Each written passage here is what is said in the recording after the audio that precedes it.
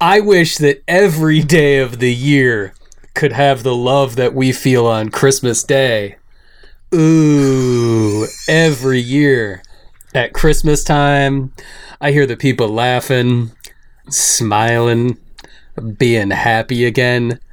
Ooh, at Christmas time. Merry Christmas. Merry Christmas. Ooh. That, ladies and gentlemen, is Luther Vandross's Every Time, Every Christmas. But this is Continue Podcast! Yes. Episode 106. My name is Anthony John Agnello. And if you guys thought that Star Wars was a human emotion journey before, well, you never got caged, son.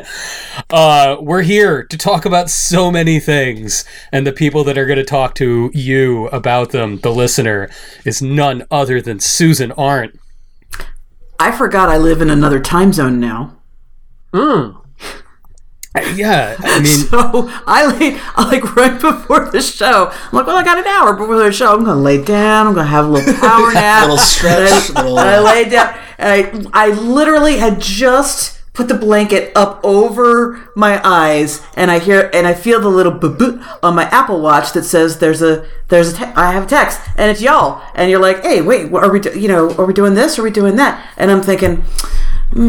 yeah, it's a good thing I have. Oh my God! You had that Home Alone moment. I did. The Apple Watch says to you, it's like, would you like us to release Adrenaline Rush to make sure you can entertain? Would you like to Tim Cook release dopamine receptors? And we took a look at your personal data and we saw that you were a little... You're a little low, so we You got the George Lucas voice on your phone? Yes, exactly. Yes. I was like, he works at Apple now. Tim Cook does have a little bit of the George Lucas about him, but he's like folksy. He doesn't sound like a sociopath. So it's like George Lucas like cleaning his glasses. Well, what we're gonna do is first we're gonna take all the information about your life. Tell them about the power of myth. I was just getting to that, George. Now, the power of myth in your Apple Watch.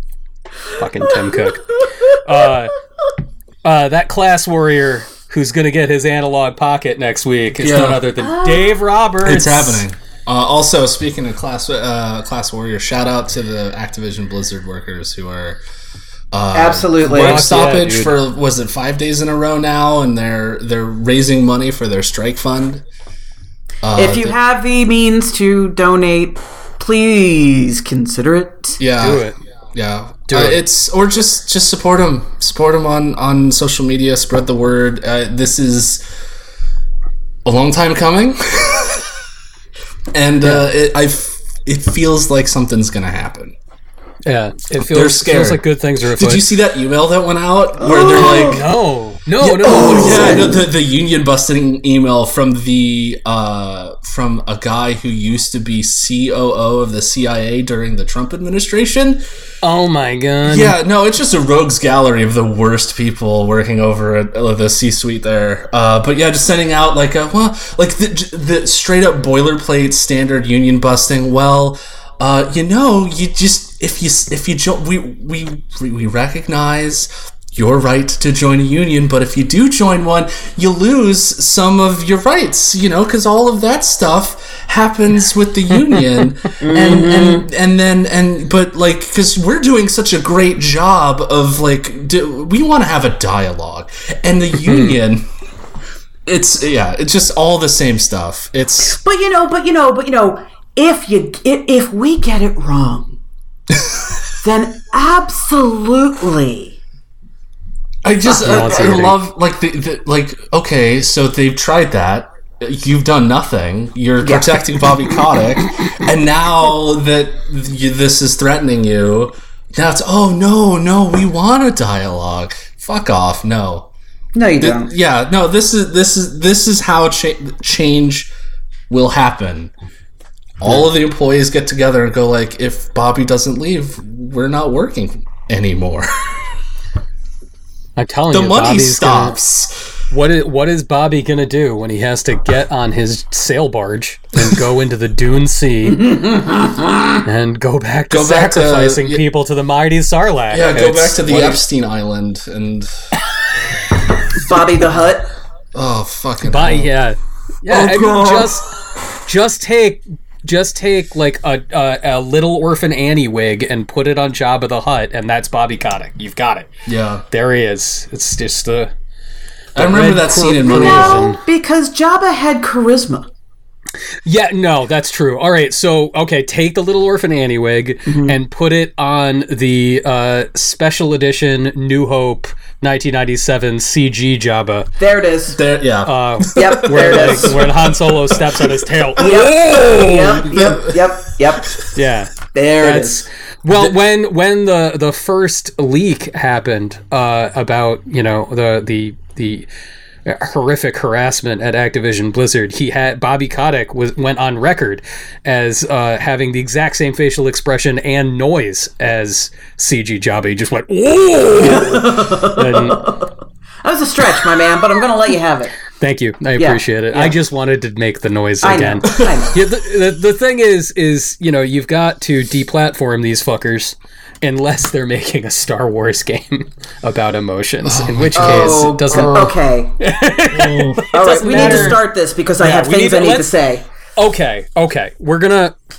Everybody, we're dating this episode. Episode 106 is being recorded exactly 24 hours after the 2021 The Game Awards. And... increasingly inaccurately named The Game Awards. The game commercials. We have collectively a lot of feelings as a group. We have so many feelings. So many feelings David Cage could never make a video game about them. Not even stolen data about Elliot Page could capture the amount of emotions and feelings coursing through us. We're going to get into... the awards actually given, because there were some, and they were, do we want to say 90% bullshit? We go 90%? Or like... Yeah, well, 80. 80? 80% bullshit. There was some, yeah. Sure. So 80% bullshit there. Yeah, a lot we were talking about this in the pre-show. Backers were probably enjoying it. Go to patreon.com/continuepodcast. You can hear the backer section. But we were talking about the fact that I experienced much of the Game Awards by proxy through Susan and Dave. I wasn't watching a lot of it live. I was just watching them. And over the course of 3 hours, it was like watching a sun go nova. All of a sudden, it shifted from a brilliant orange hue to a bright white and then a dense, angry red. I don't even know where to start. Susan, where do you want to start? I would like to start with Keeley's limp dick opening. Yeah, please. So, as you may recall... a journalist, asked him about, they're like, whoa, Game Awards, Actibliz, what do? And he was all, man, well, you gotta be careful about saying anything. And he got bodied for it, as he should. So he opens the show with, Zuckerberg has more relatability than Keeley standing up there and saying, we don't tolerate abuse, we gotta stop it in our communities, in our industry, because the future's looking great. Let's go to our first premiere. I swear to God, that's exactly what he did. It's exactly what he did. And what is the game he throws to immediately? Oh, the one made by the guy with all the accusations of sexual misconduct. Awesome. Way to go! Yeah. Cutting directly to a Quantic Dream, where it's not just it's like a middle finger. Yeah, it is. I mean, it's not just that the studio head has multiple sexual harassment accusations lobbied at him that the French government is investigating. It is a studio racked by horrible labor practices, and they have been savaged for this for over a decade.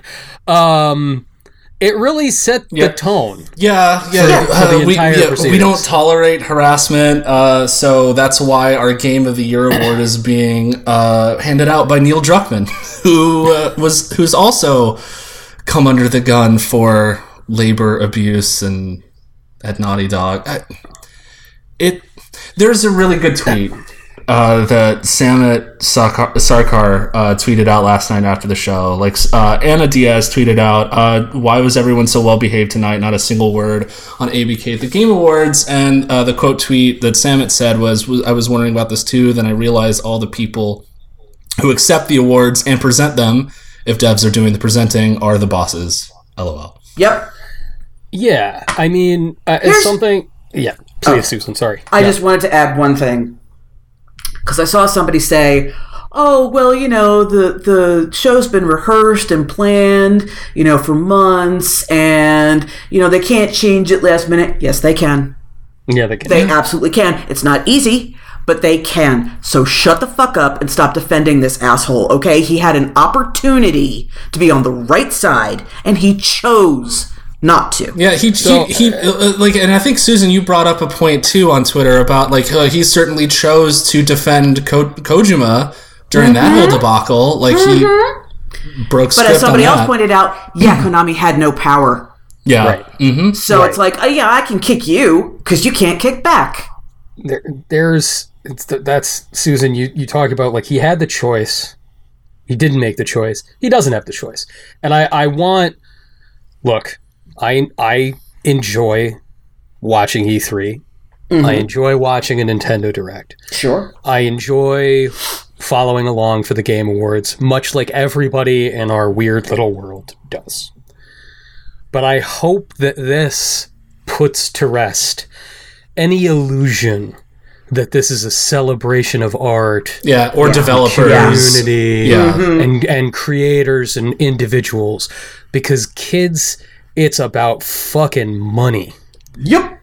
It is about money dollars. And we make the joke that this is the game commercials, but that's what this is. This is the game commercials. This is a competitor saying that the ESA, the largest lobbying group for this industry in this country, has had themselves a nice little monopoly on this kind of business for 25 years. That's what E3 is. Yep. And as the business model has evolved, 25 years ago when E3 was created, it was primarily for business owners. It was for developers looking to find a publisher, publishers looking for product, and retailers looking to stock their shelves. Yep. But now, that's not where the money is. The money is in you, the person listening, the person who cares about video games. Your attention is where the money is. And this is E3 to monetize you. And nobody involved in making it is going to make a choice that isn't about protecting that cash. Quantic Dream and Lucasfilm and Disney paid a lot of money to have their world exclusive right then and there. And that's what's going to define it. Sucks. Blows. Yeah. Wish it was different. It's not. Yeah.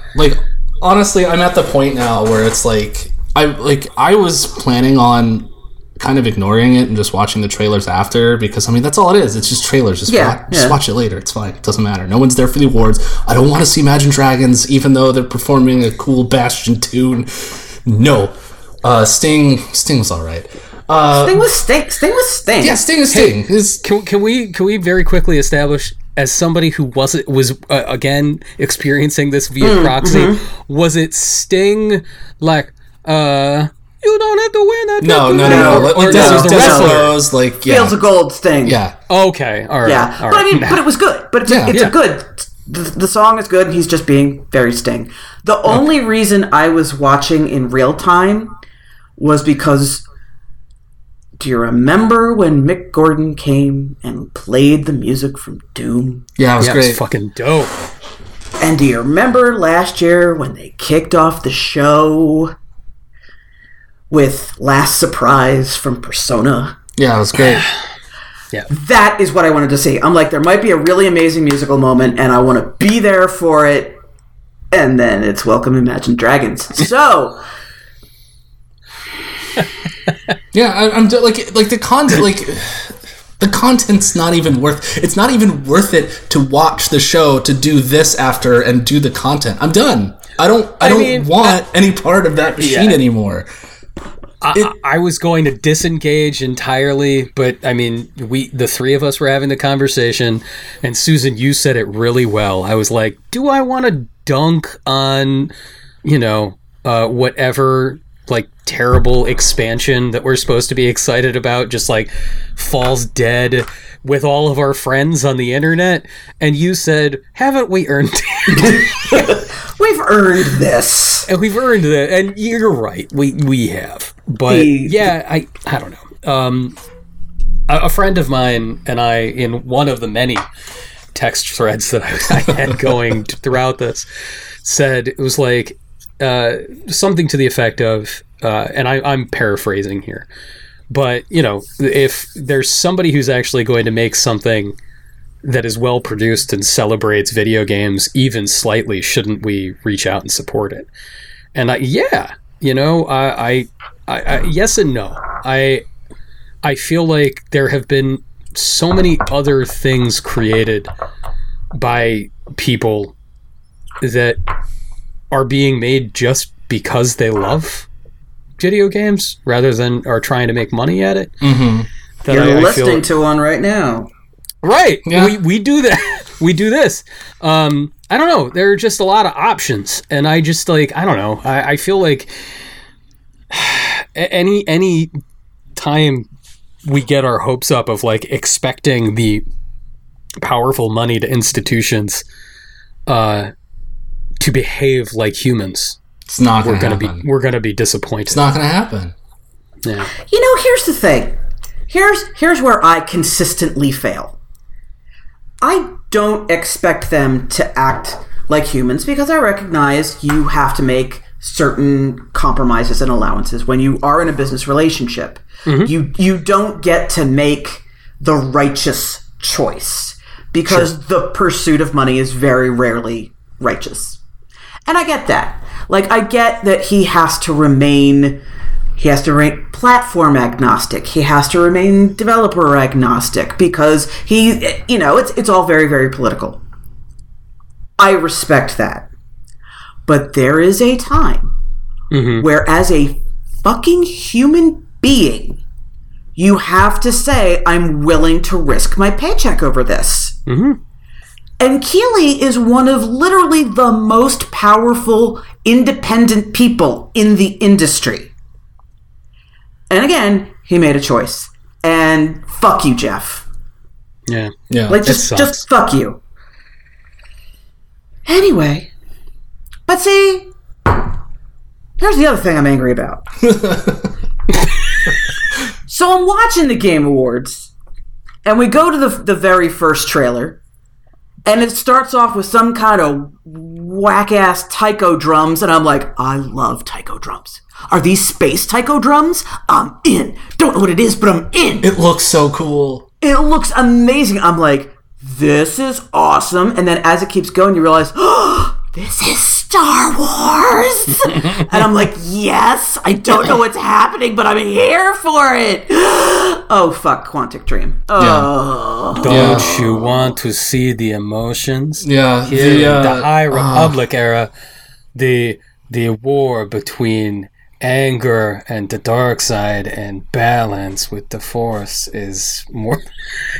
I'm very lucky because the trailer leaked shortly before the awards ceremony. Oh, did it really? Yes, the trailer leaked, and so people were like, knew, it's like, the Quantic Dream doing Star Wars rumors real. That's what that was. And so, like, when it started, like, my heart was steeled. I wasn't gonna get caged. Yeah, this time. It's like it was that same deflating feeling that people felt when they saw like, oh, they're putting the pixel remasters of Final Fantasy. They're doing them all 1 through 6, and then Steam and mobile. What? It is like I do find the licensing choices over at Lucasfilm to be fascinating, because for every step forward where they're like, we're going to give this fan favorite studio that's been remastering these classics a chance to remake Knights of the Old Republic, and everybody's like, yay! Oh, we forgive you for giving Battlefront to Electronic Arts. Then they're like, and Quantic Dream's doing a narrative game. Like, just because, what are you doing?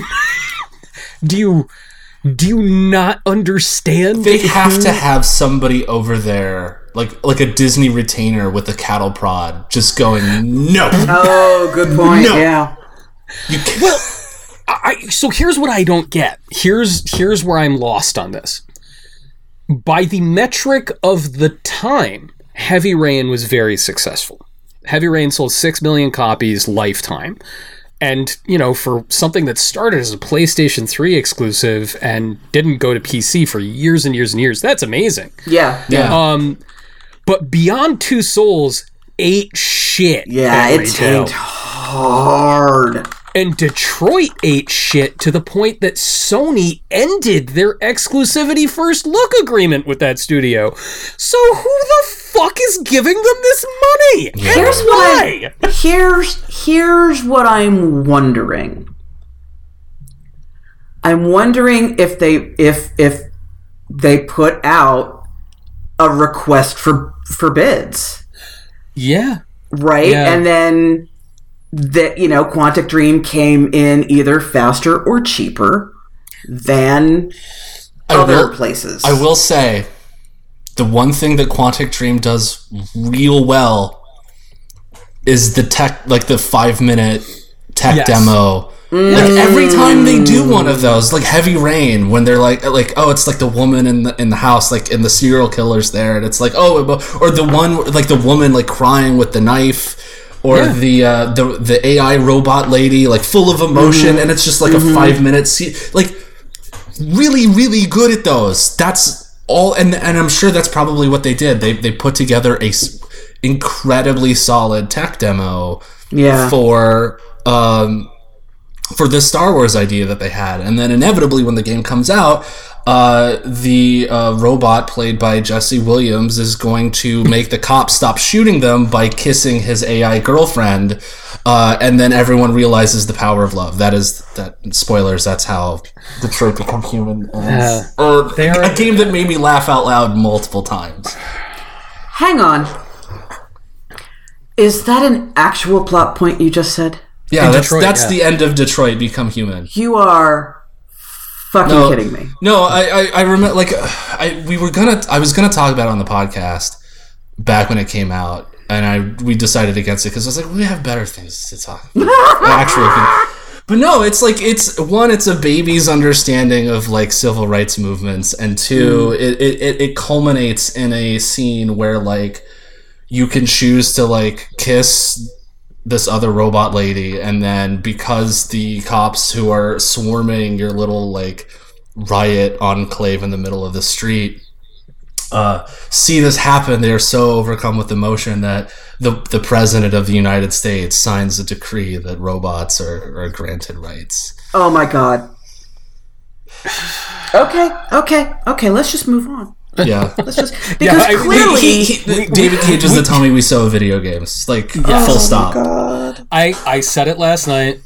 It was the only really good burn I got on Twitter, but it's fear leads to anger, anger leads to hate, hate inevitably leads back to David Cage.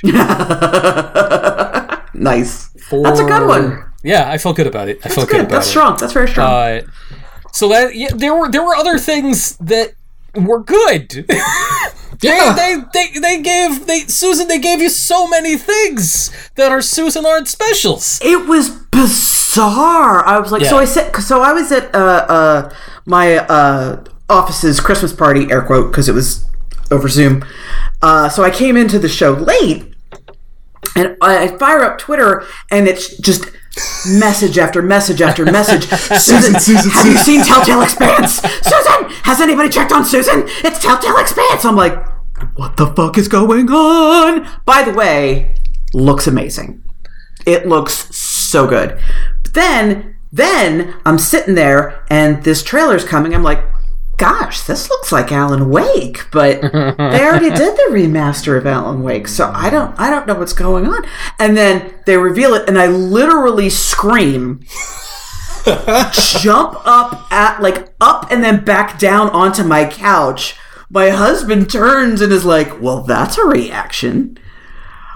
I was flapping my arms because I didn't know how to exist in a world that had Alan Wake 2 coming into it, and I was just so happy. And the fact that it's like they're like a survival horror game. Oh my god. Oh my god. Survival horror game. How many thermoses do you have to collect in this one, do you think? Yeah, that's going to be... Well, here's the thing, though. The first one, if you forget about the signal, which is trash. Oh, the Verizon commercial? The Verizon commercial, like... It already is a survival horror game. Yeah. I mean, but like it is very it's very heavily into the combat stuff. It's more Resident Evil 4 than Silent Hill. Yeah, that true. Yes. So yeah. The fact that they emphasize that, especially when everything that Remedy has made basically since the original like Alan Wake is just like shooter. Yeah. Shooty, bang, bang. Like Control, I would kill for a version of Control. Like, where's the setting? Like, I don't have to play any of the action parts. Where can I just do the exploration? Just walk around a weird brutalist building? And jump over things, because that's all that's interesting about this to me. And, like, so that they're like, Alan Wake, don't worry, it's gonna be nighttime spookums. Get your flashlight batteries. And did you guys see early days of the pandemic? It was like May or June, and there was a Twitter thread going on of game developers sharing their home office workspaces. Oh, I remember that vaguely. Yeah. So it's just like it's all of these like wonderful. Look at I'm overlooking a Zen garden. Yeah, overlooking a Zen garden. Photos of family, like childhood mementos, all of these wonderful things, and then it gets to one, and it's a fucking cinder block white wall, a barren desk with a laptop and a coffee cup next to it, and a concrete floor and a folding chair, and it just says Sam Lake next to it. And I'm like, that motherfucker's making Alan Wake too. There is no doubt. That guy is hunkered down. But there's Expanse. I'm curious about who is making the Expanse. Because then they announced the Star Trek adventure game. And the Star Trek adventure game is that I looked up that studio. That is 100% the people that made Walking Dead Season 1 at Telltale and Tales from the Borderlands. So if they're all over there at this new place, who is Telltale now? I think it's like a holding company at this point. Oh. Right? Weird. I have to look at, because I remember it, like it was there was this story like a year or so ago where it was like Telltale's back, and everyone's like, wait, I remember that. Wait, they let everyone go. How is it back? And it's like, yeah, well, like a couple guys, like we have all the rights to the Telltale stuff now, so we're technically Telltale. But yeah, I think it, like, I don't know how much of those original people are involved, or whether it's just like key creative types or whatever, but I imagine a lot of the rank and file are long gone at this point. But no, that's like I was conflicted when I saw that, because it's like, well, like it's Telltale. Is it really though? Is it really Telltale? Who cares? I'm sorry, but who the fuck cares? Yeah. Who cares? As long as if they have a good crew and they're making good games, like, And if it's the Expanse writers working with them, then you're exactly good to go. There was also Dunk, the 4X. I can't not call it Dunk. Peter Skarsgård's Dunk. Yeah, it was funny. That was when I was actually watching, and they were like, a Dune game, and I was like, man, like, because there's such a long history of Dune games, you know. There was it was like a Westwood, It was like one of the first real-time strategy games was Dune. Yeah, Dune. 2. It was Dune 2. Yeah, and it was beloved. And so I was like, I don't know. I'm not so interested in an RTS or a sim or, God forbid, like, please don't make like a third-person action game. Oh God! Where it's like, you're Jason Momoa, get in your bug copter and fuck them up. Like, please no, don't do that. I just had just such a clear vision of the third-person view of someone in the still suit. Yes. You know, and had the sequence where you had the QTE where you walk without rhythm so you don't attract the worm. Mm-hmm. Mm-hmm. Yeah, but you got to use the 6-axis control. So you 6-axis. That's how you got to do it. But I said to you two, I was like, I hope they. Man, how great would a Civ Dune edition be? And then they that was literally what they. It's like 4X strategy game. I'm in. I am all the way in. I think that's amazing, and it's kind of surprising it hasn't happened sooner. It is weird. It is very weird that it hasn't happened. It's not a remake of the 100% real Game Boy Advance Dune Bugcopter air combat game. That is a real thing that exists. I have to find this now. Can we talk about my favorite announcement of the entire show? I missed the PS Vita porn game announcement. But No, you didn't. They announced Slitterhead. They announced it right then and there. They ran say it's that. That's a name you could go with. Did they not ask anyone? Here's my thing. It's so close to Slitherhead already, and that makes so much more sense for the weird, fucked up body horror thing that's clearly going on. Like, guys, just add one vertical line to that T. Well, one. Because, I mean, their heads open up, much like a vagina. Yes. I mean, should I be surprised that the person that created Silent Hill 1 and 2 is like, I'm gonna make an action horror body horror game with vagina in the title? Should I be surprised by that? No. No. Am I thrilled that he's doing it? Of course you are. I mean, to be fair, it looks creepy as hell. It looks bizarre. Really does. But then they got to the name, and I was like, no. Put that on your shelf. There's time. I mean, hey, well, let's give them this. That SEO is gonna kill. It's just good. It's good. Woo! There. Everything you need to know about nobody's gonna get lost looking for that one on Steam. Or are they? Oh, God bless whatever Game Journal has to do 5 things I wish I known about Slitterhouse before. Everything we know about Slitterhead, including that enemy. That's such an inside baseball joke, and I love it.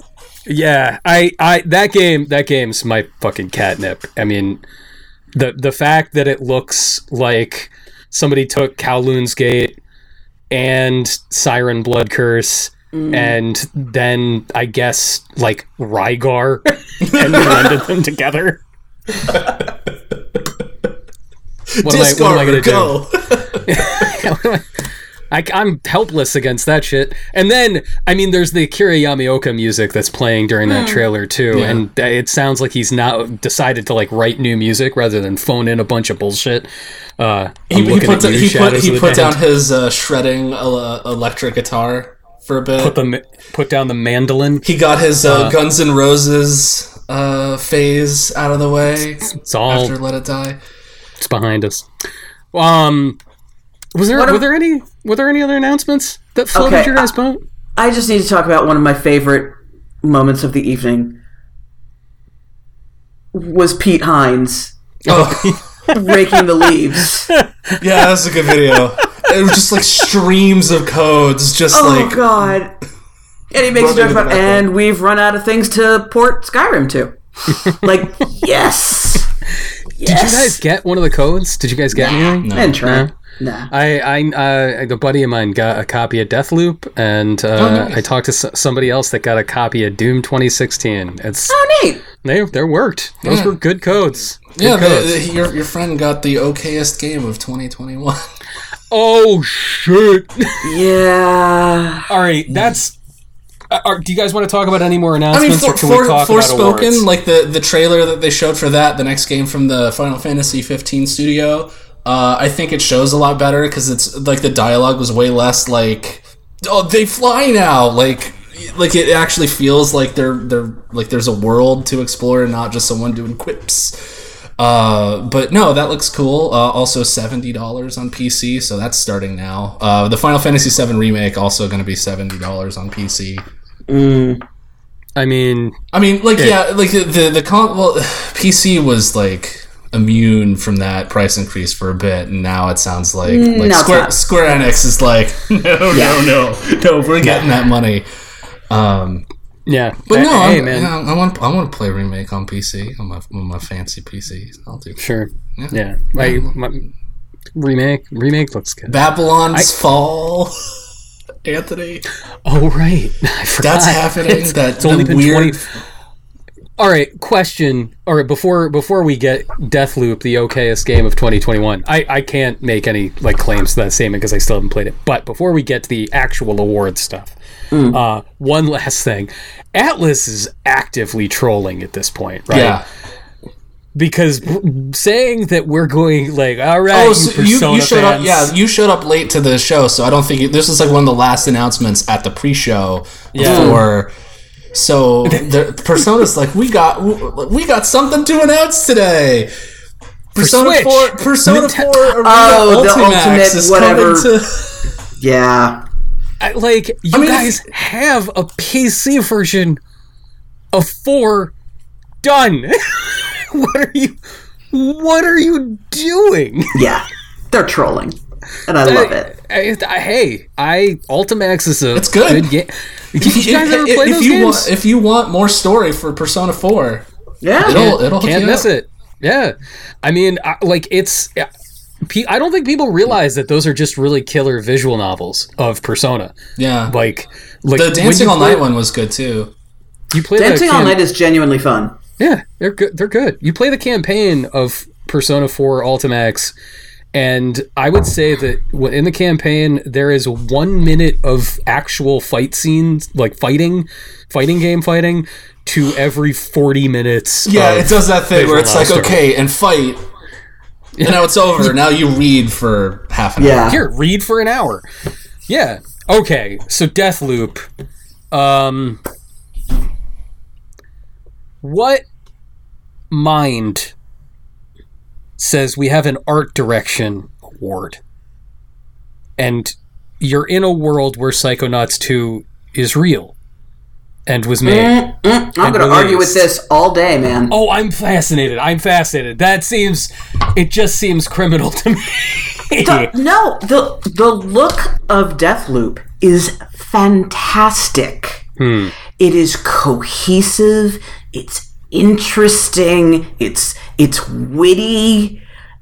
It's really amazing. The art, the visuals are not the problem with Deathloop. Yeah. No. I wouldn't say that they are. I don't know. I guess not having played it and have only watched video and seen screens. Okay. Yeah. It just looks like the Arcane show to me. It just looks like again, this sounds shitty, but it's the way that game presents when you haven't played it. It's like, what do we have in the hopper left over from Dishonored? That's fair. That's totally fair. That's totally fair. put and put some people with modern guns in. So I don't know. That was the first one that threw me. Now, I mean, Psychonauts has... It certainly does have a wonderful style, and its use of color is fantastic. Yeah. I think it lacked a really killer... Like, there's no punch, right? That's interesting. It's all good, but when you think about it, there's no one thing you think about. Like, there are some visuals in Deathloop that, like, I think about the game, and again, you're absolutely right, this doesn't really present until you actually play it, that I think of immediately. And that's just not true with Psychonauts. Also, I also wonder if it's a situation of, like, the people who voted on the awards just didn't play it. Oh, 100%, I'm convinced people didn't play Psychonauts 2. Convinced. So I finally, again, didn't play, watched a bunch of video. I don't hate Joseph Fares. Fuck him. I think he's a bit of a fucking blowhard. I continue to think that Brothers: A Tale of Two Souls is a great game. True, you do love that one. It's a great game, and I understand why people gave him more money after that game came out. Like, they looked at that, saw the promise in it. I think it's a game that has aged dramatically in the 10 years since it came out. Like, the things that made it so revelatory. Yeah, it's been a decade. We were at Joystick when that came out. We were at Joystick when it came out on PlayStation, because it had been out on 360 and PC since 2012. Oh! Yeah. It's old. It's an old game. Yeah, apparently. Okay. And I think it's great. I think that's a great game. Very affecting. Watching video of It Takes Two, I do not fucking get it. It seems all over the place tonally. Yeah. I don't it's also understand. My understanding of it's not a family game. It's a broken family game. Right. It's about parents getting divorced, for God's sake. But if it's about divorce, what the fuck is going on with the levels and the dialogue? And I don't... The racist caricature? Yeah, I don't know. I just don't get it. I don't get it. All right, the Game of the Year stuff. That's another situation where I wonder if it's a situation like what happens with the Oscars sometimes, when there's like too many pretty okay to like decently good things that splits the vote, so that something else just kind of squeaks ahead. Because two people voted for it. And we were talking about this before the show, but like Resident Evil 8 is fine. It's good. It is a good video game to play. If you want to play a video game, it's a video game to play. But Susan, you have a theory. I do about Resident Evil that I think I think it holds a lot of water. I think So I think because it is a fact that it is a fine game. It is a Dave Roberts okay. Mm-hmm. And yet it is up for Game of the Year and all these awards. Oh my God, it's so awesome. And I am convinced 100% it's because in the run-up to the release of the game, everybody's super horny for Lady Dimitrescu. And that sort of communal creation of a meme... Mm-hmm. That's what they're actually reacting to. That feeling of anticipation and positivity and community. Created by, for whatever reason, everybody being horny for the 9-foot-tall vampire lady who's fine. Like, she's not even in the game all that much. She's in it for like an hour. Look, I really like the castle, the first, Mm-hmm. It's so short too. Like the first fourth of Resident Evil 8 in the castle and the village, I think is neat. And I mean, as like a game, she's the worst part of it. It's not even scary. If she finds you in a room, she'll be like, "Oh, there you are, Ethan," and then you can walk out of a door and you can stand on the other side and see her walking into the door. Not able to follow you. It is ridiculous. Like, the chase mechanics worked better in Metroid Fusion in 2002. I don't know.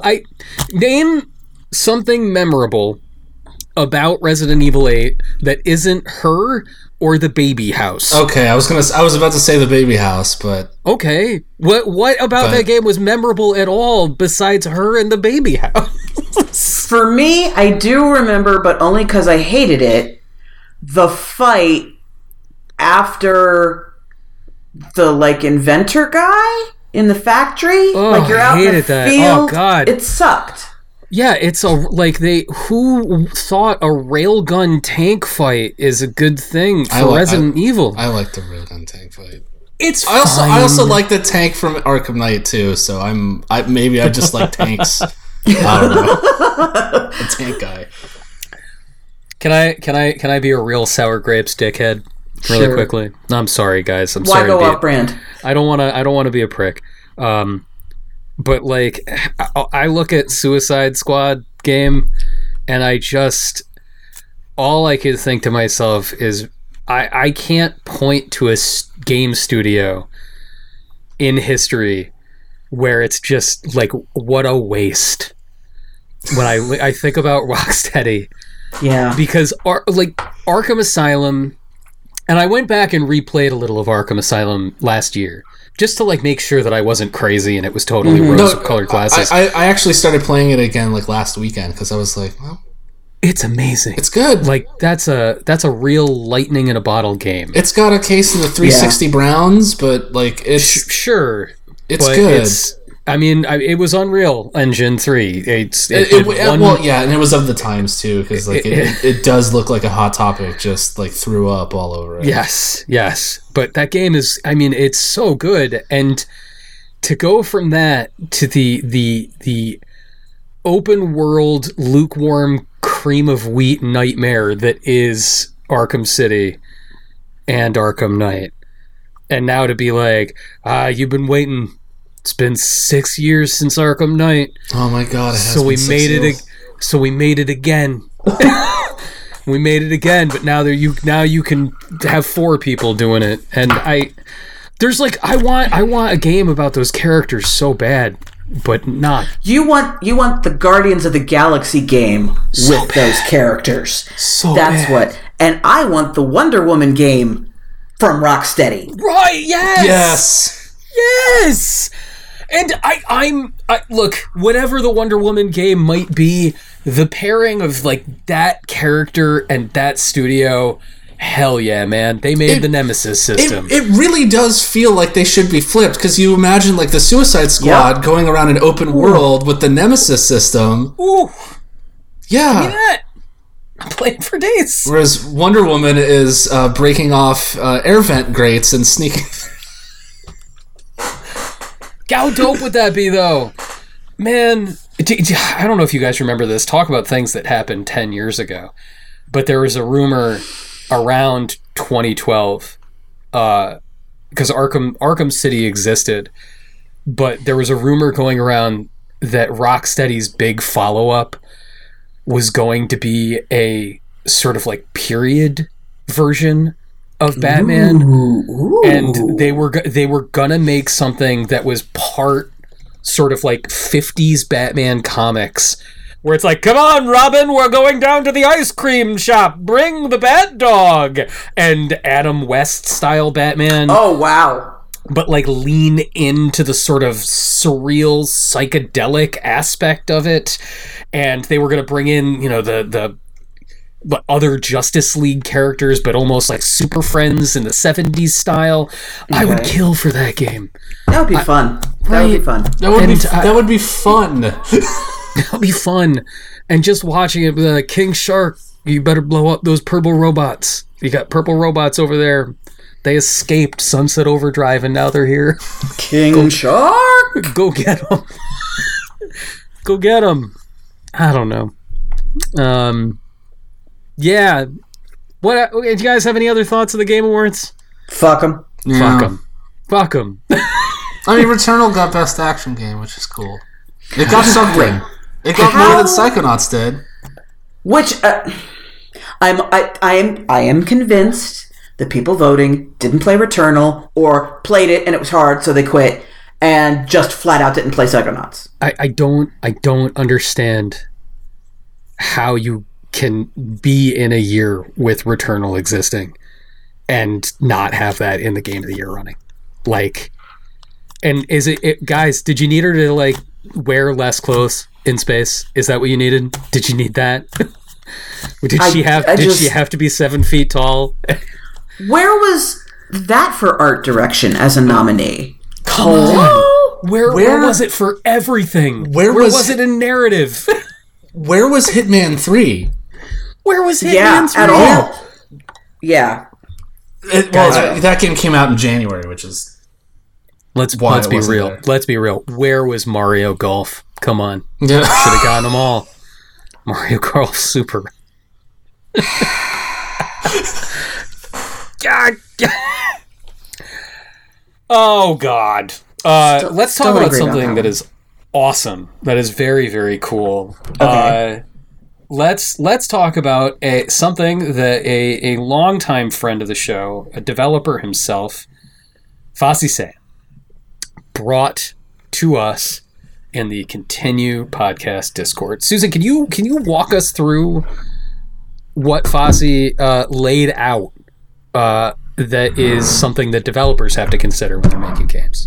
Yeah, so the conversation started with I think it was Punk Rock Bob actually observing that something like, well, actually, no. Backing up even further, Lee Alexander said something on Twitter, paraphrasing again, but if you took, violence, combat, that sort of thing, off the table, 90% of developers would have no idea what to do for a game. It was like specifically like taking territory that isn't yours. Yeah. Which is like, that's... What? That's... Yeah. And I said that's, first of all, it's not even on point because what developers want to do and what they are allowed to do, two different things. Because I think it's more accurate to say you would leave the audience with no idea what to do because... Like you take the oldest games known to man, they're based on combat, they're based on war, they're all about winning, defeating an enemy. That's been the backbone of game development since games began. And so that got us talking about, Punk Rock Bob says he finds like farming games incredibly boring. He's like, that's just work. I don't understand why you find work entertaining. I'm like, well, yeah, but you'll go grind in Destiny for 2 hours, and that's work to other people. So that got us talking about how different psychologies enjoy different things for different reasons. And that's when Fassi stepped in and is like, well, hello, I'm one who actually makes games, so I know some things. He would never be like that. He's so humble. He's lovely. He is. But there's different personality types. The simulationist, I forget the narrativist. The narrativist. And then the first one is the Gist. It's the gamist. The gamist person. Which, man, is that true? The description of the gamist is truly the game. Why don't you, since you have them in front of you, I got them in front of me. So Fassi laid it out as the gamist is a person who plays to win. These are the people who beat games, who want to learn a system and exploit its weaknesses to triumph against the computer or another player. Dark Souls fans. But then there's the simulationist player who want to feel like they're somewhere else and are someone else. They don't care about fairness. Life is not fair. They just want detailed rules simulating everything, and it's fine if there's no win condition. And then there's narrativist players, and they're in for catharsis. They want to be part of a narrative involving them, completely uninterested in probable outcomes because a story, by definition, is a series of improbable events. So elegantly put. Naturally, they're also not interested in winning because a good story may require a protagonist to lose. Meanwhile, a gamist player would want to win a dialogue scene, which, if you look at the player data to come out of the Mass Effect game, that tells you all about which of these gamer types is the most fucking prevalent. You saying that just instantly gave me the flash of like those scenes in Final Fantasy where you go up against a boss and you have to die. There's no way to beat it because the story says that you have to die. So what I found is, and he was saying that from a developer's point of view, you're probably not going to be able to create a game that serves all of those types of players equally. You tend to create a game that is directed at one of those types, or maybe a combination of two. And some of the folks in the Discord were like, I don't like being labeled, thanks. Which I found really, really interesting. Like, but you are part of, like, I'm not saying I don't think anybody is one of those. Right, it's a spectrum. And even he was saying that, like, everyone has tendencies for everything. They just, there are things that they tend to gravitate toward. Because, exactly. Like, I would probably consider myself a narrativist gamer, but that's not to say that I don't like me a Civ game every now and then. It's just not what it's not what I gravitate towards. Yeah, exactly. And I found it, something that I have found is that, and this isn't just true of gamers, it's true of people in general, are reluctant to consider, why do I like this? Why do I not like that? These two games are both supposedly the same kind of game. Why do I like this one but not this one? They just stop at, I don't like it, therefore it's bad. Or I like it, therefore it's good. And I really love these kinds of, mental exercises. Like, well, what am I? What about games does motivate me and keep me going? And I think, like, because we as reviewers have to know that about ourselves, so we can work outside our bias when we're reviewing a game. So we're used to doing that. But I just think it's a really interesting conversation, and it's an interesting way to think about what games give us. Yeah, I mean, you guys know that two things. One, this kind of self-interrogation is the only thing I ever want to talk about on the show. Like, it's whenever I'm like, and now it's time for Anthony's navel-gazing 30 minutes on the show. But also, my entire career as a critic, and I think it's why the three of us worked so well together when we were all at a publication together, was that we fulfilled these sorts of different approaches to criticism. And my approach was always like, my liking this or not has nothing to do with what makes it good or bad. Or, I'm more concerned with what it means. And about people and the people that made it and the people who are playing it. I think that's the more interesting question. The thing that was really interesting while thinking about sort of that spectrum and that self-interrogation was I started thinking about Fosse's saying, like, you could attempt to make a game that serves all of these types, but I mean, good fucking luck. Yeah.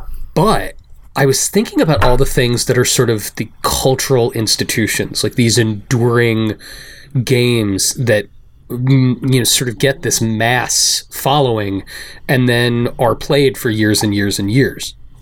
Things like Breath of the Wild or Halo.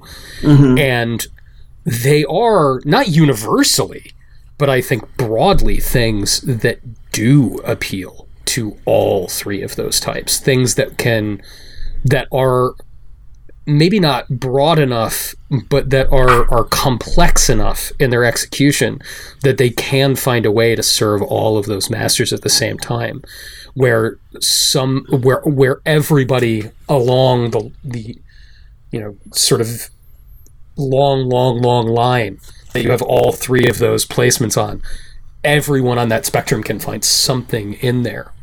Like Civ, I know a lot of people that love Civ because they do want to like get that good ending. They want that feeling of being like, I have led the culture to the place where we're going to explore space forever and it was good. But I also know people who are, want to play Civ in a game that never ends. They're like, I just want to build the perpetual motion machine. And I know the person that only wants to play it multiplayer and just fucking conquer. Like, who do I crush? And it's amazing when you see things that can accommodate all of those perspectives simultaneously. I think Fallout 4 is another really good example, and I think that manages to accommodate all three types just by being enormous. You got to do all the combat, and there's very much I will defeat you, Deathclaw. There, you will try fights over and over and over again until you get past that part of the game. Obviously, there's a huge narrative structure involved in that, and there's different ways to go and different endings, and then there's a lot of simulation going on too. I know people who just they put hundreds of hours into Fallout 4 just building stuff, right? Like they fought it, they went and did the combat if they had to, like maybe they turned it down to easy or whatever because that was not interesting to them. And there, of course, are people who didn't build the gosh darn thing because they don't dig on that. So I think that if you make a game big enough with enough to do in it, you can serve all three masters beautifully.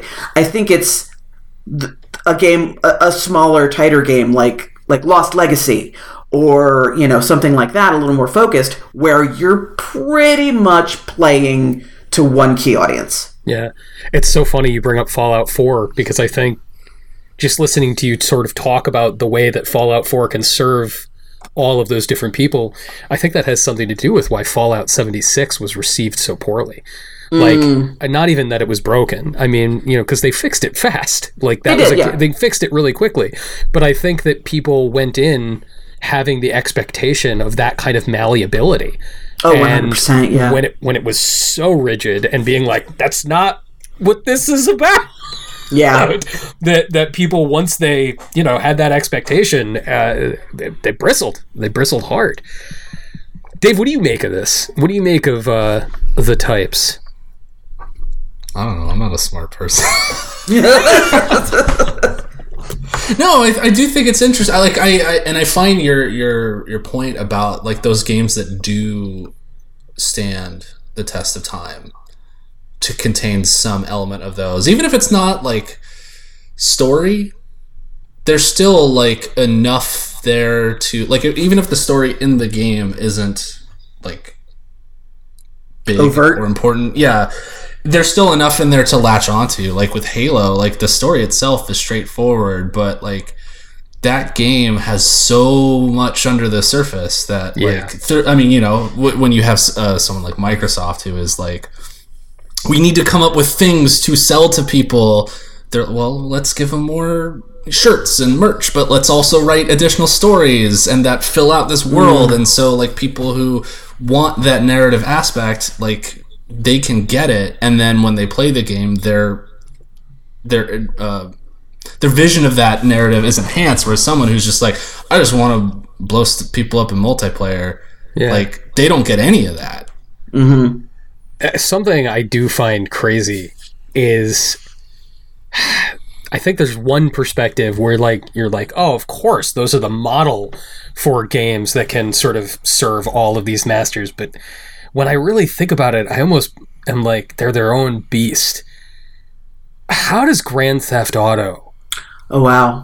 fit into that framework, because your inclination is to be like, oh, well, people play Grand Theft Auto Online because they're the gamists. They're all the gamists, and those millions upon millions of people are like, I just want to beat people at this and this and this, but that's not what they do.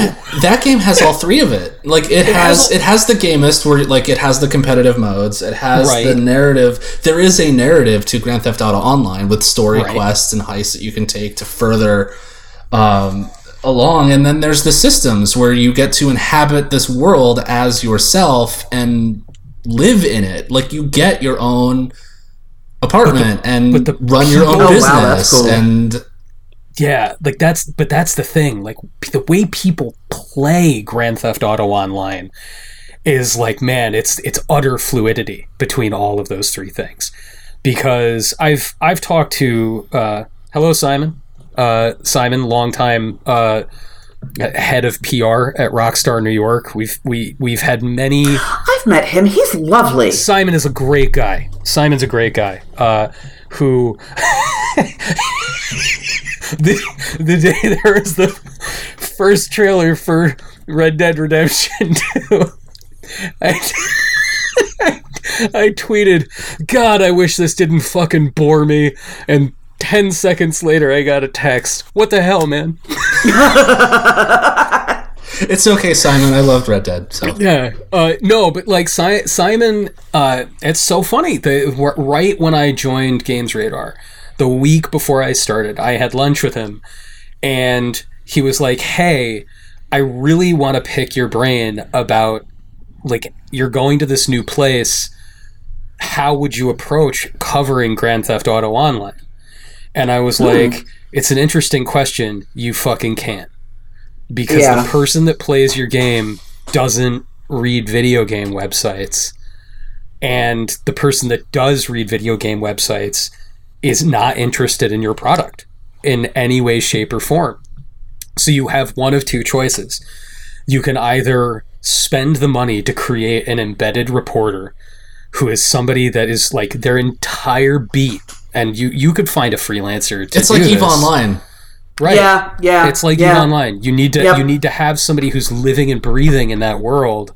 And like that would be a prestigious thing with the right kind of amplification.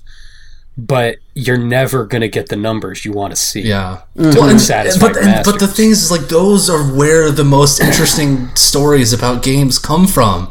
Like, I know. Like, I don't play EVE Online. I have no inclination to play it. It looks like people say it's like Spreadsheets, the video game, and I've looked at it, and it that's what it looks like. It's Spreadsheets, the video game. Yeah. But like I've had multiple friends who have covered like EVE Online as a beat and like edited and read their articles and stuff, and like you read it and it's like reading war reporting. Like it is. It's so cool, dude. It's really good. Like the whole there's like drama between like multiple factions. Like one of them is the Goon Squad, which is like the Something Awful forums, like their whole thing, and they're against someone else, and someone like snuck in and like into their territory and caused this whole fight to happen, and it like just like it's like World War I. Like one event sets off this match that just sparks this huge war that costs like hundreds of thousands of real world dollars because this shit has value. Right. But again, it's like, unfortunately, like who is actually reading this? Well, yeah, and the other thing is that whole description is, I mean, it fascinates us. Yeah.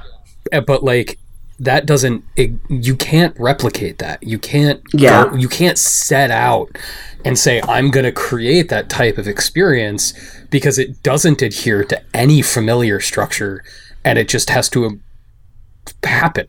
Yeah. It just has to happen. Well, like, because I remember like when EVE Online first came out, like it was panned. Like critics hated it. And it was another one of those situations where it did take like several years of updates and patches and stuff for it to gain this sort of critical mass where it just became bigger than anything else. And there were attempts to be like, all right, well, it's a product. How do we make that appeal to this gamist person? Oh, yeah. And then there was that shooter. that shooter. Do you guys remember this? On the PS3? What was it? There was a PlayStation 3 exclusive. Oh, yeah! And the idea was, like, you were going to be, like, the ground troops for these corporations. And it's like when there was a skirmish between these economic forces in EVE Online, part of the outcome would be settled by people playing these, like, essentially Halo deathmatches. Yeah, Halo deathmatches. And then there was the VR game that they tried to make, the EVE Valkyrie. Yep. Which, like, no one's really playing that anymore. But yeah. Susan, you said it before that the reaction to this from our little community was like, oh, I don't like to be labeled. And I think that the funny thing about it is, like, yes, like, nobody's labeling you. It's all a spectrum. At the same time, I find it really interesting that I think creative people don't want to be labeled either. And people making games don't want to be penned in by those boundaries. But boundaries are very, very useful for this kind of reflection and development of a thought. Because if you don't have it, you end up being like, it would make us more money in EVE Online. Let's make a competitive shooter. Let's think about it rigidly, and we'll try to cover all these bases. And people hate that shit. Yeah. And then it goes, wah, wah, and everybody's like, you don't understand why this is successful. You don't get it. You know what I think, just speaking of EVE and Grand Theft Auto, just think about Quantic Dream, guys. You maybe a little Grand Theft. We'll get. Shut up. Just stop talking. Just don't do it. I look forward to the Star Wars game having one decent character thread and then the rest being complete bullshit. Because all of his games are like that. They have like Connor was like the one good thing about Detroit Become Human, and then everything else is... Douche. Can't wait to see what they do to the female character. Yeah. Oh, it'll be great. God. Notice I said character. Yeah. The one character who is narratively inconsequential to the proceedings. Yeah. Do you guys want to do video games we've been playing lightning round? Because I I've been playing some stuff. Dave, you've been playing some stuff. Susan, you're playing The Room again. I know. How did that happen? Okay, so here's what happened. I forget how this part happened, but I saw The Room Pocket.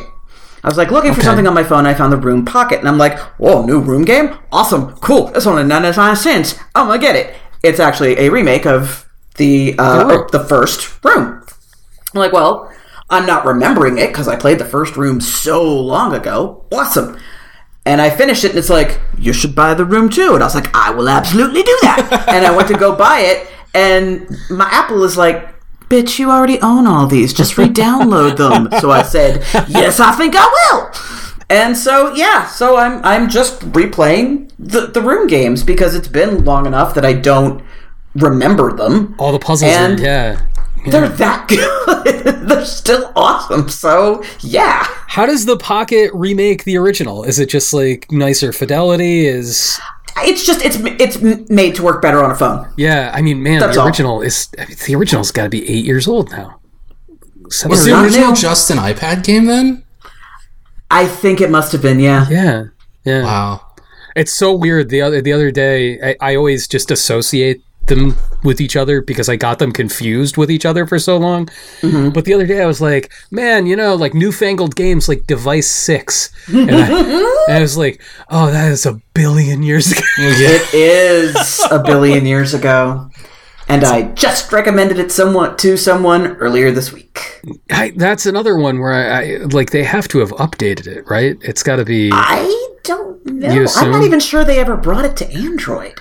It's funny, all those old, first wave, really seminal iOS games I keep think like I downloaded one the other day because I was like, I wonder how it holds up. I downloaded Year Walk for the first time. Yeah. In many years.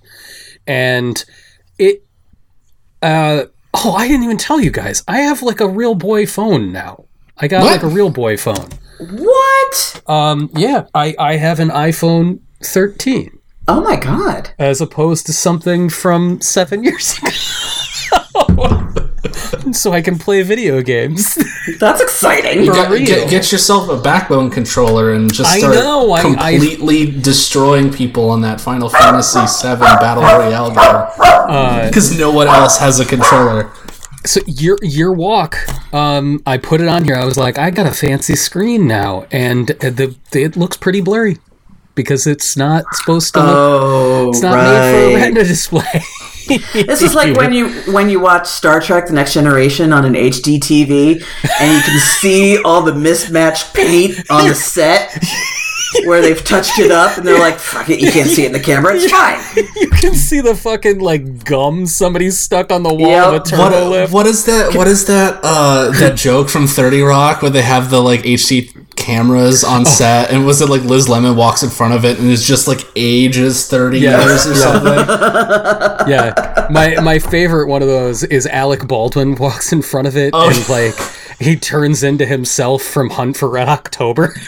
Yeah, and then and then Kenneth walks in front of it and turns into a Muppet. A Muppet. That's accurate. He's also on an episode of Nailed It, and he's wonderful. What is Nailed It? Nailed It is a cooking competition show where they bring on not very good amateur bakers and give them a professionally made and decorated cake and say, replicate this in an hour, and it is so wonderful. That's an incredible premise. I love that. Friend of the show, Ludwig Kitzman, is a big fan of it. He and I tell each other when there's a new season. It's so good. It's so good. I have to check that out. Yeah, Dave, this is interesting. Because I listened to the episode from December of 2019 when we first talked about this game. And it was very funny because Susan and I were salty about VR. It was hilarious. But it was right when Half-Life Alyx was announced. Oh, yeah. And we had this super extended conversation about, like, is this the killer app for VR? And the answer is yes. Susan and I were like, no, fuck. Susan, in that episode, you're just going, no. And I was right. But and it's because there is no such thing as a killer app for VR. The problem with VR is that the technology has to be cheap enough to make you want to buy it. And wear it. That's a bigger thing. It'll never happen. For me, because like the Quest, now, okay, they've got the Quest, which isn't connected to anything. That is great. And it's cheap. Relatively speaking. But it's still a big honking thing on your head. When the technology progresses to a point that the concepts of AR and VR are indistinguishable from each other, then it will happen. Yeah, At which point it won't be VR anymore. Yeah, kids. they have to solve the isolation problem. They never will. Yeah. Not with this. That said, Walmart had the 64 gigabyte model of the Quest 2. They have refurbished versions for $200. Did you get it? I got it. Oh, nice. And and the thing with Quest is that they have been using all of that Facebook money to. I'm sorry, Meta. It's the Meta Quest now. It's not the Oculus it's not. Quest. Does anybody refer to Google as Alphabet? Fuck you, Zuckerberg. It's never going to happen, buddy. Just go slather on whatever that weird paint you wear while windsurfing is, boss. It's not going to happen. Yeah. So the reason why I picked it up was mostly because of Resident Evil 4 VR, which I've only put like 15 minutes into. Awesome. Yeah, I got to the first part, the difficulty gate right at the beginning when you're like, okay, you go into the thing and it's like, okay, now there's just hordes of people coming. This is like the first game I played too, so it's like, I don't know how the teleport works, and I died. So I'm gonna bump that to easy. I'm gonna give that a shot. But take down the super baby. Yeah, take it down a super bit, but like it does the thing that like VR is really good at, where it makes all the mundane shit like really cool. Like, you know how they had those like codec sequences with Hunnigan, and it was just like a crappy looking walkie-talkie. In this, like the game pauses and it looks at you, look at your hand, and you're holding a communicator, and you take your little finger and you go boop, and it opens up and it folds out, and the two screens with like you and Hunnigan are talking to each other, and you can like move it around, just like when you save at the typewriter, you actually use your little fingers to peck your name into the typewriter and then hit enter to save. Just dumb stuff like that. It's really smart. But no, I through the magic of technology, they have a solution where you can hook your Quest up to a VR ready PC. Over the internet, over your network. Yes. And you can stream games from your PC to your headset. And normally it's just for like, because they have the Rift exclusive games on the computer, so you can play those. So you have to put it on. You set the option, because it's in beta, so it's not always on. You turn it on your computer. You hit the button to go into the Rift software on your computer. And then you hit a button on your computer or on your Rift desktop to go into Steam VR. So, like, I'm incepting here into Steam so I can play Half-Life Alyx.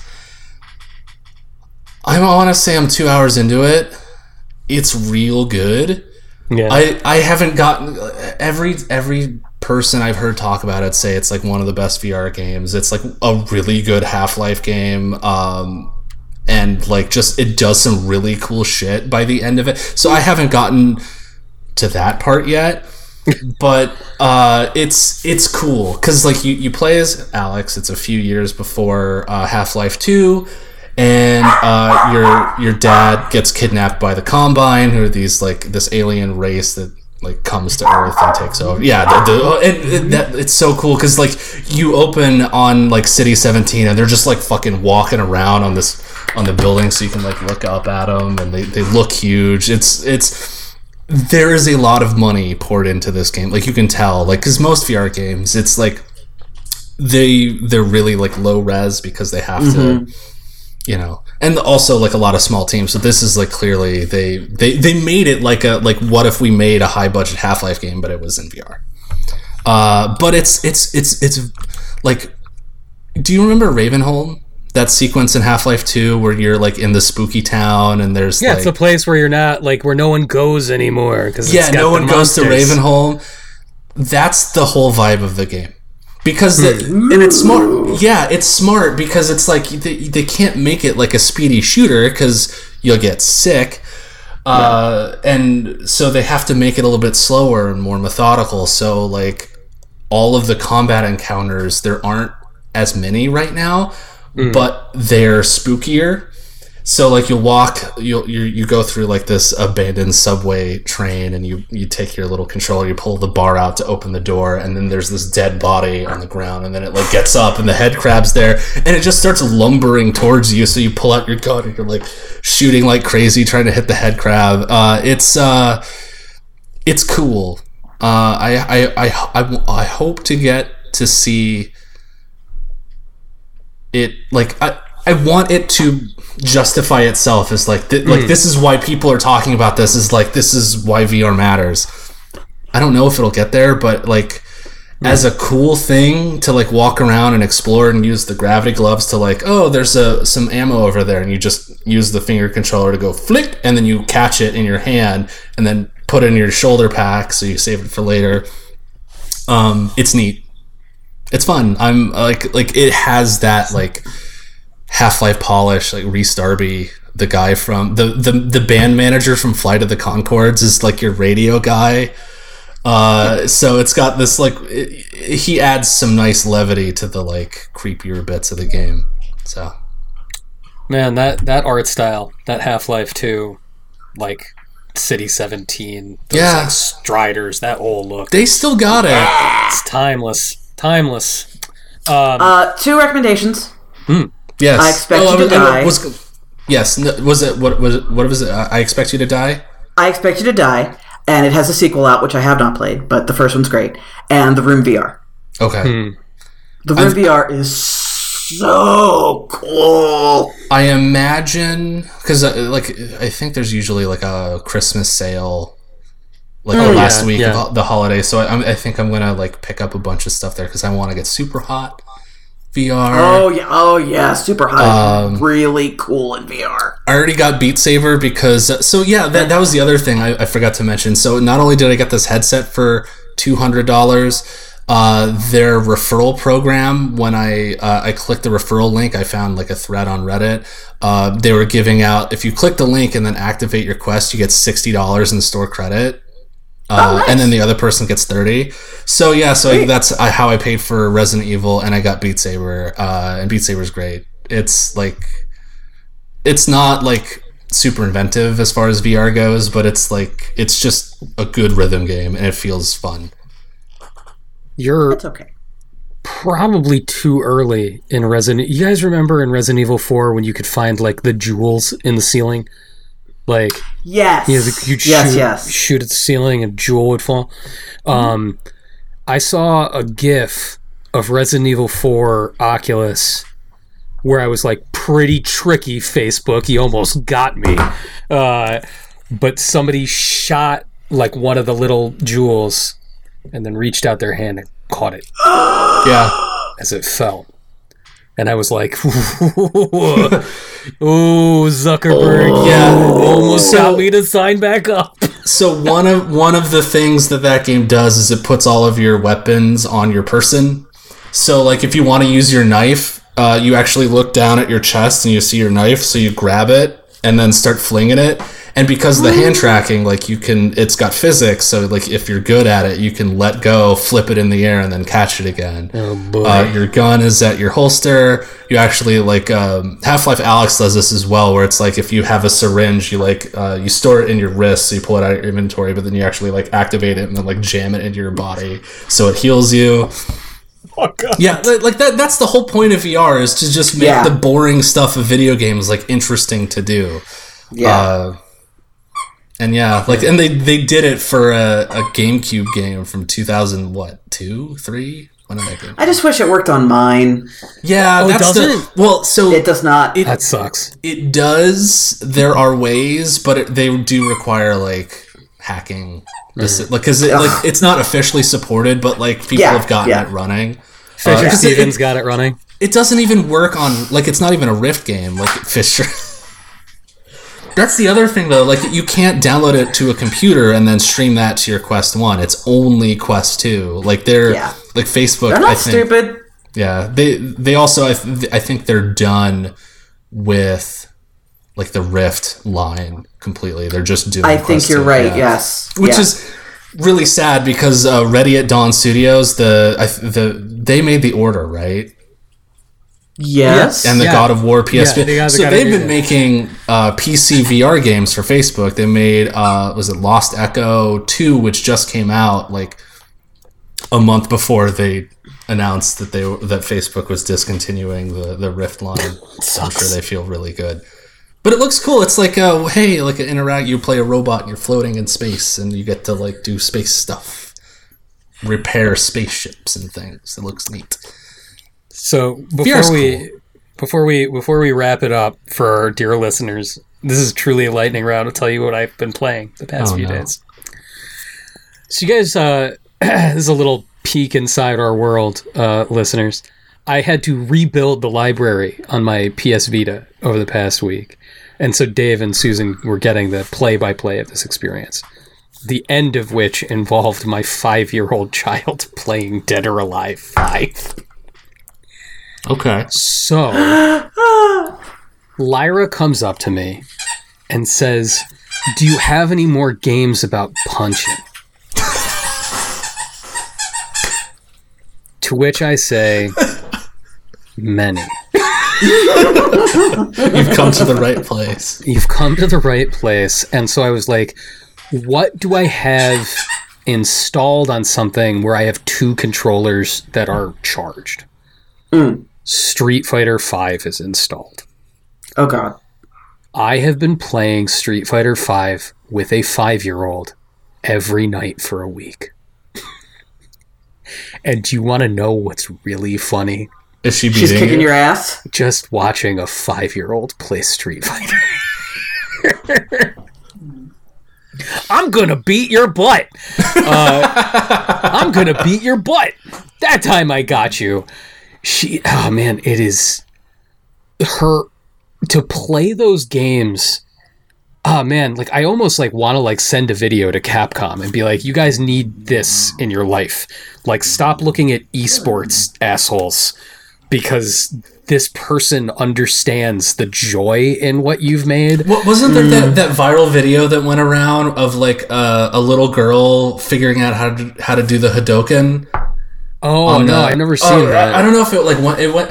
I saw it a few times in my circles. I think it was like part of a Mr. video that someone was. I have my little kid play on a proper joystick on the Mr. play Street Fighter, and like just the look of like when she finally pulled it off. But I did it. Like just her eyes just lit up. Like so do that. She doesn't have the manual dexterity to do some stuff yet, you know? Yeah. Like, I was like, oh, you know, like the Blanca electricity, like that's, it's one button, but she just physically can't press it fast enough at this point. But I will say, and I know both of you have said this to me in the past, it's very funny when Anthony is confronted with the patriarchy. Starting matches in that game and making sure that my child has selected not just a character, but a costume for that character that is appropriate is pretty fucking hard. How did you navigate Dead or Alive? Well, that's the thing. Dead or Alive 5 is like, honestly, kind of chaste. Like, it's not like extreme beach volleyball. Like, everybody's wearing clothes. Like, and the real clothes. I'm trying to think. It was very surprising to be like, I was like, ooh, I don't like, because the logo. Yeah, it's not like it's Soul Calibur. No, and like, it's not even like the previous Dead or Alive games. It's just like the raciest thing that you see in the basic costumes is like somebody wearing a shirt with their midriff exposed. But you know why? It's because they sell $2,000 worth of DLC to the weirdos who want it. There it is. But like, you know, the Street Fighter stuff, like Cammy, I can be like, all right, well, at least Cammy's wearing like a bathing suit. But like, man, like some of the other characters, like, it's like, no, keep going in the costumes. And luckily there are really funny ones. Like one of Blanca's alts is he's like wearing a theme park mascot version of himself. Okay, that's funny. It's fucking funny. Yeah, so like but man, holy crap, does she love it. She loves it. It's really like the first time we've ever been able to play something together. It's fun. She gonna get more about punching.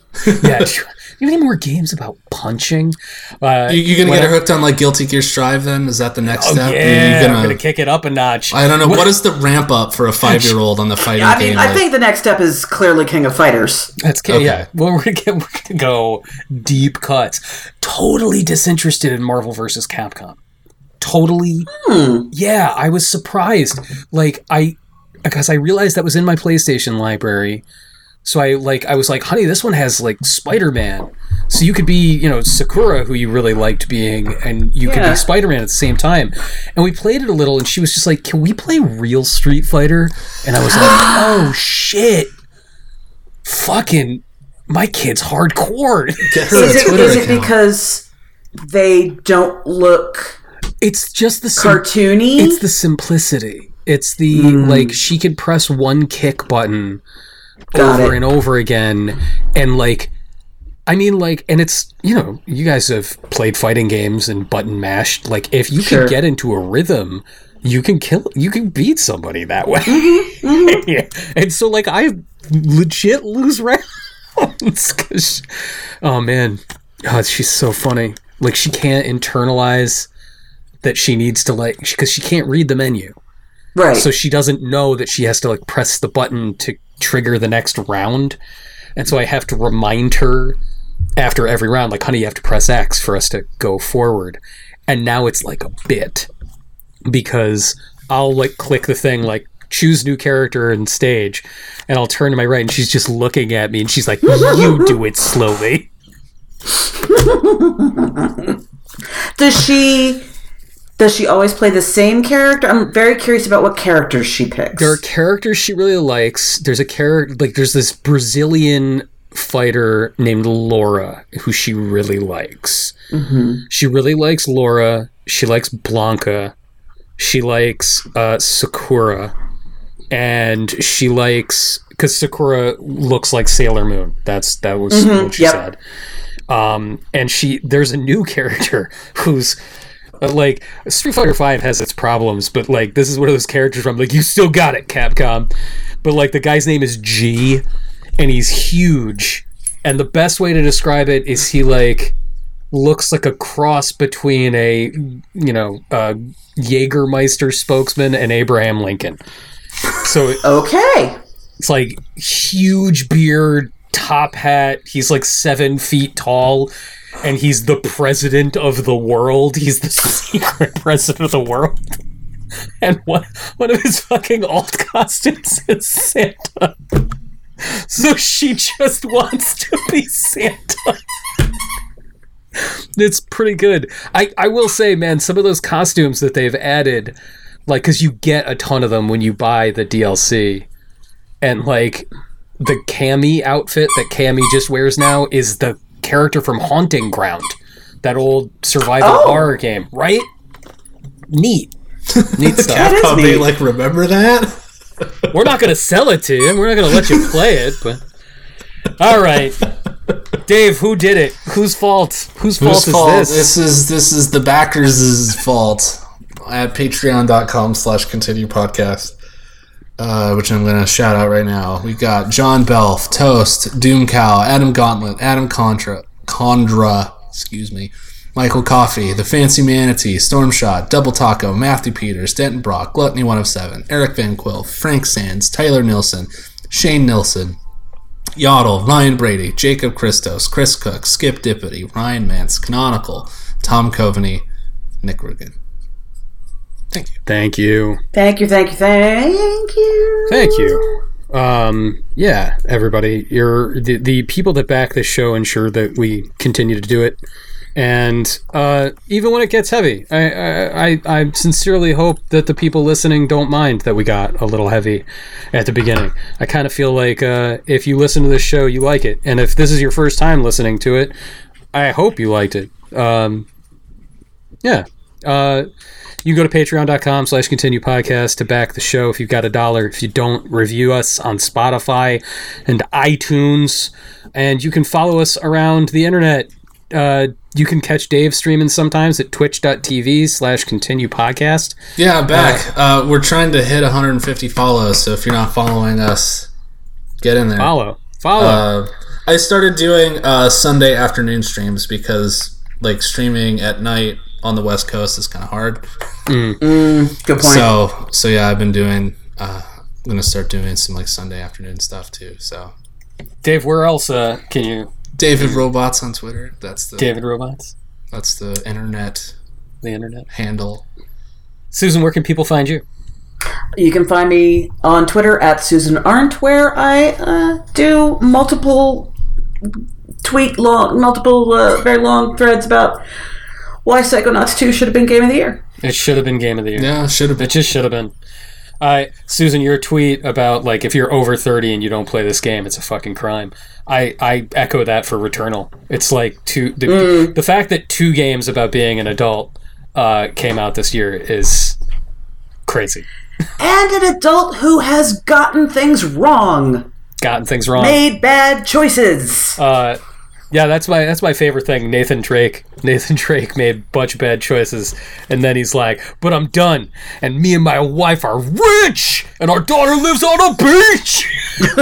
I killed 1,000 people. Fuck you, bitch. Nate Drake. My son dead." The dubstep drop. No shit, it's a new character, everybody. It's Pitbull Nathan Drake. Nate Drake! I found out the world, son! Oh shit! What do you think of that, German Rayman? Your ways disgust me, Nathan! Alright, we'll see you in 2 weeks, everybody. Goodbye. Bye, everybody.